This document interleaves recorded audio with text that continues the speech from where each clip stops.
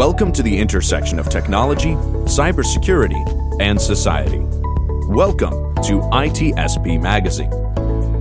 You're listening to a new Two Cyber Chicks podcast. You're about to join Erika and Jax for an inclusive cybersecurity conversation designed to educate and break the stereotypes of cybersecurity professionals while providing life hacks on how to handle burnout, networking, and goal setting.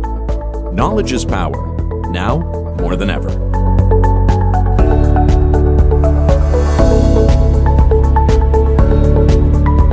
Welcome back to Cyber Chicks fam. Today's guest, Haseeb Awan, is an experienced CEO in the cybersecurity and crypto space. Haseeb has been highlighted in the New York Times, the Wall Street Journal, Mashable, Hulu, NASDAQ, Netflix, TechCrunch, Coinbase. I could go on and on. Haseeb has been awarded various recognitions, such as the top 10 startups of the year and the Ottawa Immigrant Entrepreneur of the Year. Congratulations, by the way. His background is super diverse, from a bachelor's in electrical engineering and telecommunications to a master's in engineering management, all the way to prestigious incubator and founder programs, along with professional certifications to just sprinkle in the mix, such as a technology entrepreneurship certification from Stanford and his PMP.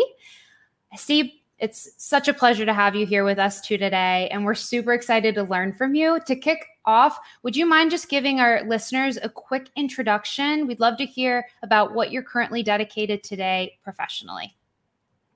Thanks, Erika and Jax for having me on the show. We just work with high-profile individuals, mostly celebrities, ultra high net worth individuals, and important people on their cell phone security. So think about it just like a T-Mobile or like any other cell phone carrier, but for important people. Wow, I love that. And I'm like really, really impressed with your background. I was really excited when Erika said that you were our guest on the show. You have a fascinating background in being somebody that works in the cybersecurity space. I am familiar with some of the cryptocurrency space and what you're doing within that space. So we're going to be diving into that. But before we do, one of the things that we like to do on this show is kind of, again, demystify the space of technology. So from the beginning of your career in engineering, let's just preface it that way, from pivoting from engineering then into mobile security, if you could go back in time, okay, and you could look at yourself, is there any advice that you would give to your younger self before stepping into this field? I think take more risk, right? And don't. So for me, it's different because obviously I was also moving countries, and I was I was a student, I was getting crypto, and I went to Y Combinator. If you look at back 15 years, it looks like a movie. It looks like okay, there's next time I don't believe what we did, right? And I'll tell you something very interesting, because today is actually a day. We just had 4th of July, and the company that I co-founded 10 years ago went public just a day before 4th of July, 3rd of July, right? So we were acquired by a SPAC and went public. And so the ticker was basically the ticker that we were looking at like maybe 9 years ago. This is what we trademarked and everything. So I was thinking about, oh my God, it's 4th of July, people are talking about achievement, man, and what a timing to go public. Yeah. And I really, and trust me, we didn't time it at all, but it just happened. So I was talking, I actually didn't have the authority to even do that, but it was like I was just sitting on the ticker and watching this stock trade. It's just thinking about, we used to hear about NASDAQ, right? This is something that people go, top companies do. So I always used to think about who are the people who build these kinds of companies. You'll think about Beyond in Pakistan. You're thinking about, okay, man, there's someone like Elon Musk, right? No Elon Musk, but you think about, we used to write books, biographies about those, right? Those are people who actually did. And now you're saying, okay, man, we are there. People are talking about this stuff. Yeah. Right. That we built in our garage. So I think it becomes kind of emotional at times, in a way that when you look at how life has been with you, and and all the pain that you've gone through, but ultimately it paid off. So my experience with this is probably my third main startup, and all the third startups, it hasn't been like I wanted to build a startup. it was just like I enjoyed something and it just turned into a startup. So I'll start off with the first one. I was into car racing and everything, and we set up a website for car racing. My friends did, so I joined them, and uh, 6 years later, we had 8 million members, and That's awesome. who enjoyed the love of car, right? And we never at any point of time we thought this would be a business. It was just a hobby for us, turned into a business. Anyways, with Bitcoin ATM, I literally only wanted to buy Bitcoins for cheaper. There was no other way around. And our story was that we met at a at a meetup, and we said, let's start a fix a way to Bitcoin ATM, like built a bit to buy cheaper Bitcoins, because people were sending envelopes back in the day to exchanges. And that turned into, maybe 9 years later, we had 10,000 locations. And now we are talking about Bitcoin ATM, like if security, help from security. I'm a telecom engineer. Frankly, I hated engineering. I still hate engineering sometimes if I have to do work, but I enjoy building products. I enjoy, Yeah. because it's like a painting. You want, like with the painter. I'm not a painter, but if you're a painter, my sister is actually. So she thinks about, Amy, this is what I want to draw on the line on the page. That's how you draw as a coder. You want software to do things that you want to do yourself. So it's like you're training a slave. Like, I'm just talking in terms that you're building something that will work for you while you're sleeping. And Right. just the idea that we, as a human today, we are empowered to do so is so powerful, that we can ask code to do things while we are sleeping. Like how interesting this is, right? How uh, powerful this is. Mm-hmm. And when I got into this cell phone security thing, I was hacked. I said this is a stupid way to hack, because I believe that I was very, very careful with all the security stuff and everything. But I got hacked. And I realized my cell phone carriers, basically, I can install MDNs, I can install endpoint security, firewalls, VPN. You can think about the things, but someone can walk into a cell phone store and hack my account who makes $10 an hour. So that's my foundation of my security. So I realized there's no cell phone security there. So that's how I started a company. Again, 3 years down the road, we have 98% retention rate, and we that's what we do. So the story behind all of this is that it didn't happen because I wanted to do something. It just happened because I wanted to solve a problem, which is a cliche in the industry, but that actually happened.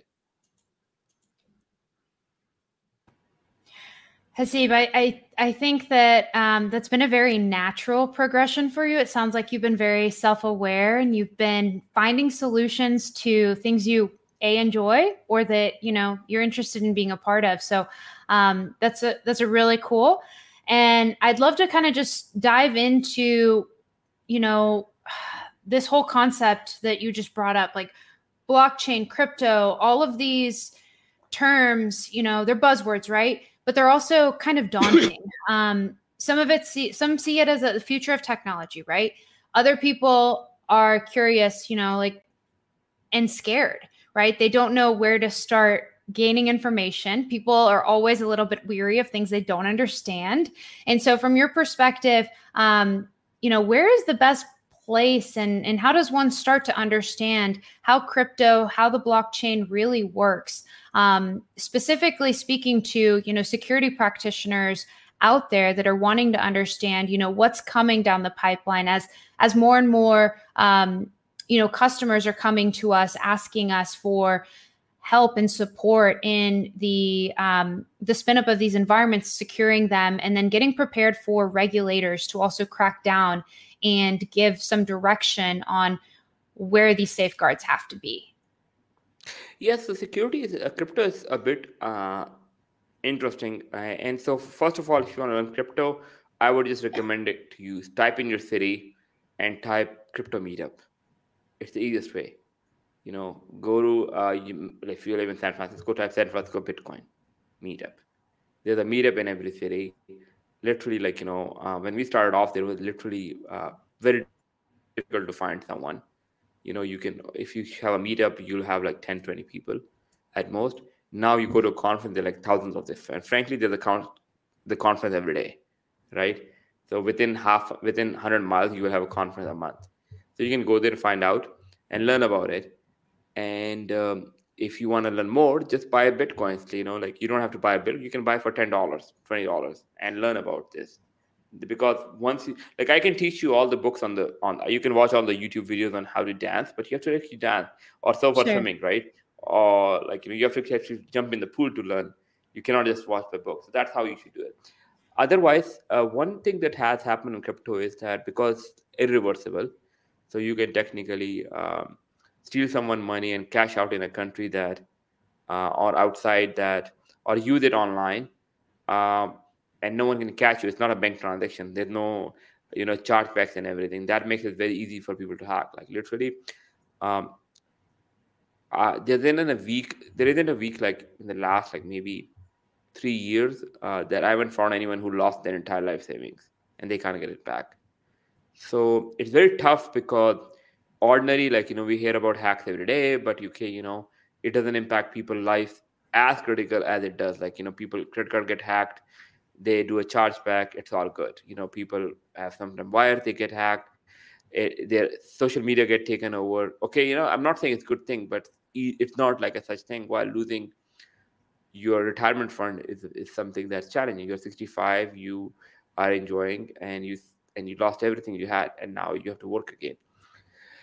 And if you look at the hacks, the challenge with the decentralization and everything is that sometimes even if the person knows they're being hacked, they can't do anything. And literally funds are being drained in front of them. Like, think about your money, thieves stealing your money, you can't do anything. You can just hold on to that.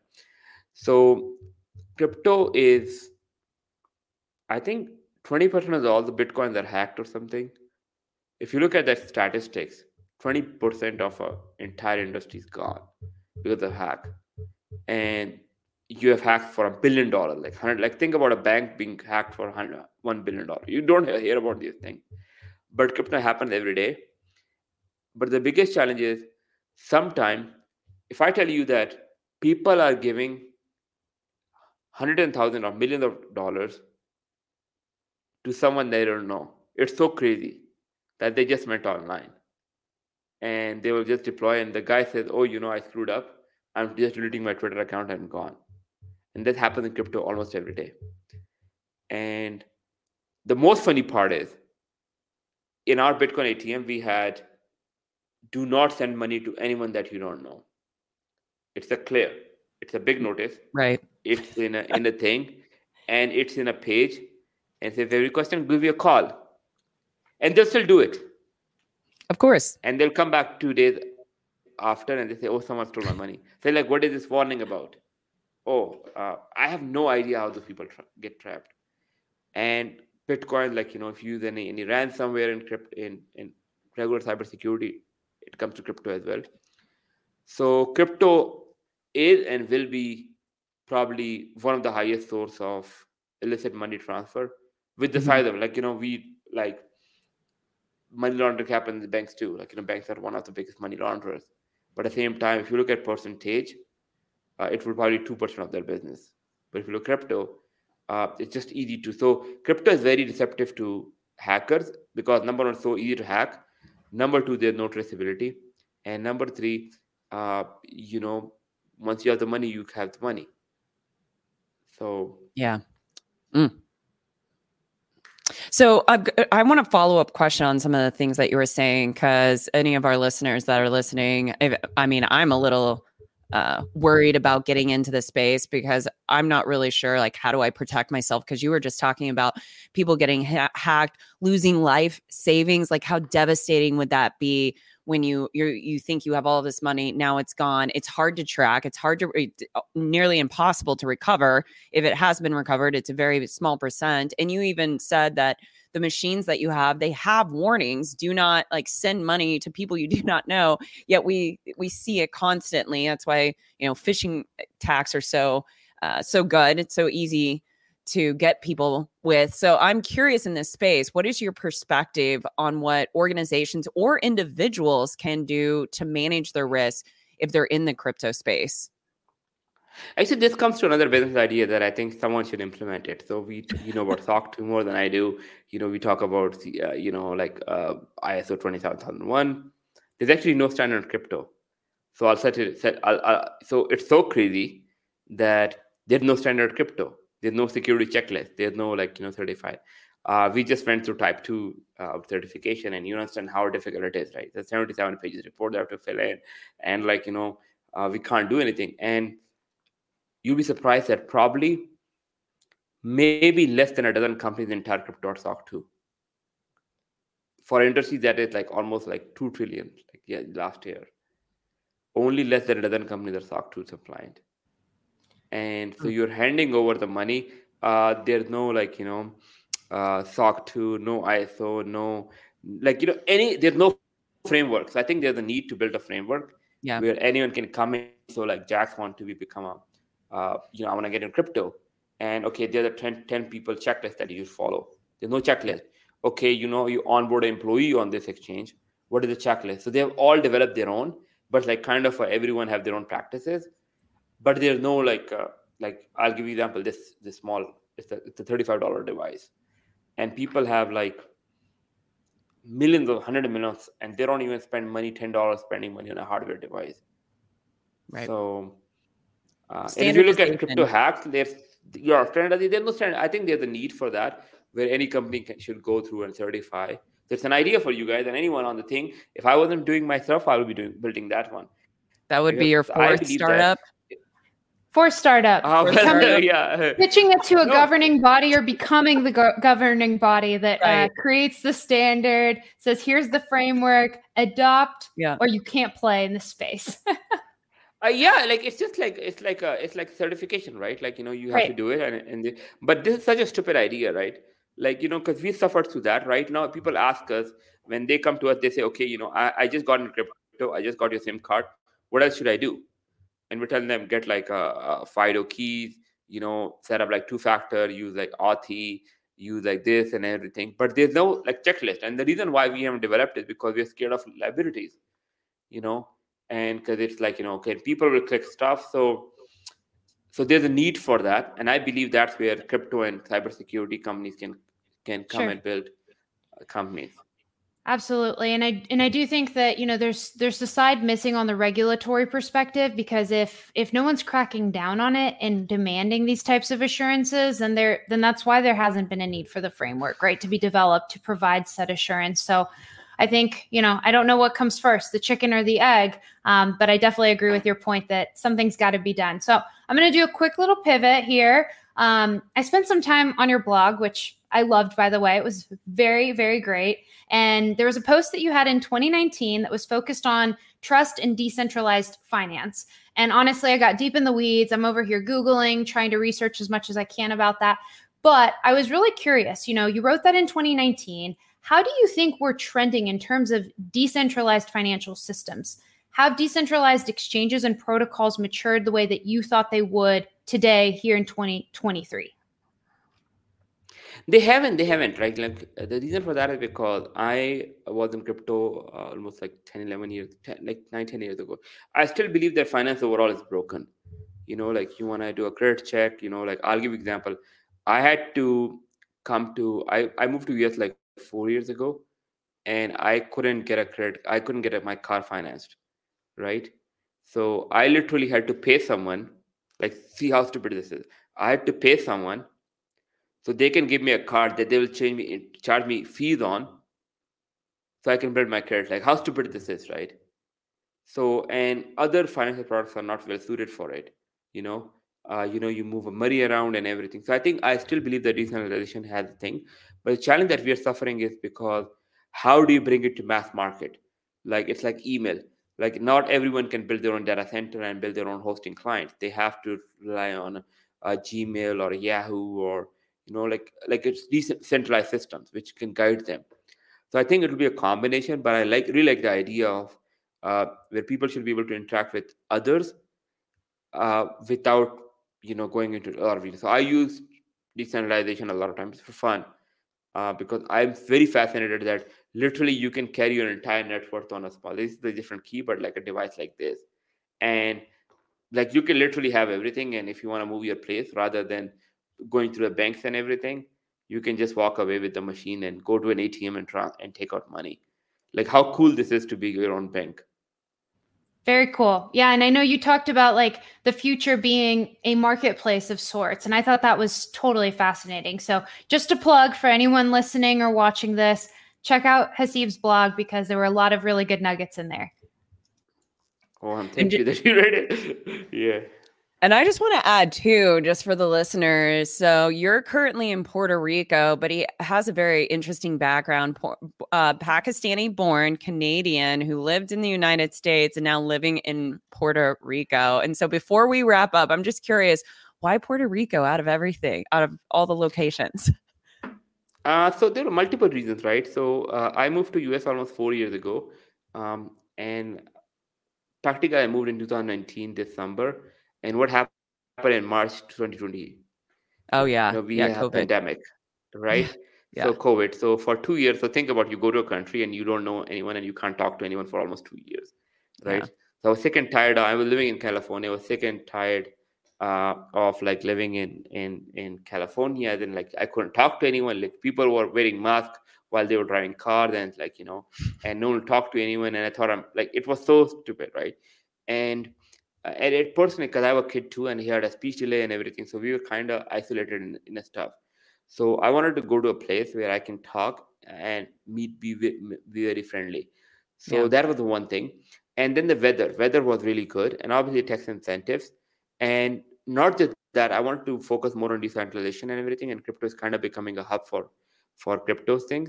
So I moved there. I said, okay, I want to talk something. I want to run an experiment and everything. I'm moving back to California, by the way, next month. But like I think the best time of my life is spent in Puerto Rico, as in the weather is best. Like there's no place on earth where you can, probably there is, but where you can, zero taxes. Taxes are a big thing. So people who don't know, there's no federal, no state tax there. So you can live there and basically make. So for folks who, because I work remote. If I live in California, like Puerto Rico, it doesn't have any difference. So. Right. But now you're making 30, 40, 50% more than what you're supposed to do. Yeah. So exactly. That's a more thing. The weather is good. You can literally go to a pool like 1 a.m. in January. So you don't have to think about that. And everyone is super happy. One thing I've noticed in Puerto Rico that everyone is super happy. And this is my first time living in a Spanish thing. I don't know if it's a Spanish thing or it's basically Puerto Rico, but you never hear about any complaint. So like in the US, people say, oh, I have a nice house, but, my dog has this problem. Oh, yeah. Right. And Puerto Rico people say, oh, my life is this bad. But man, I'm alive, so everything is good. So it's a perspective about what comes after but. In Puerto Rico, after but, everything is gratitude. But in the US mainland, everything is a complaint after but. So true. So true on that.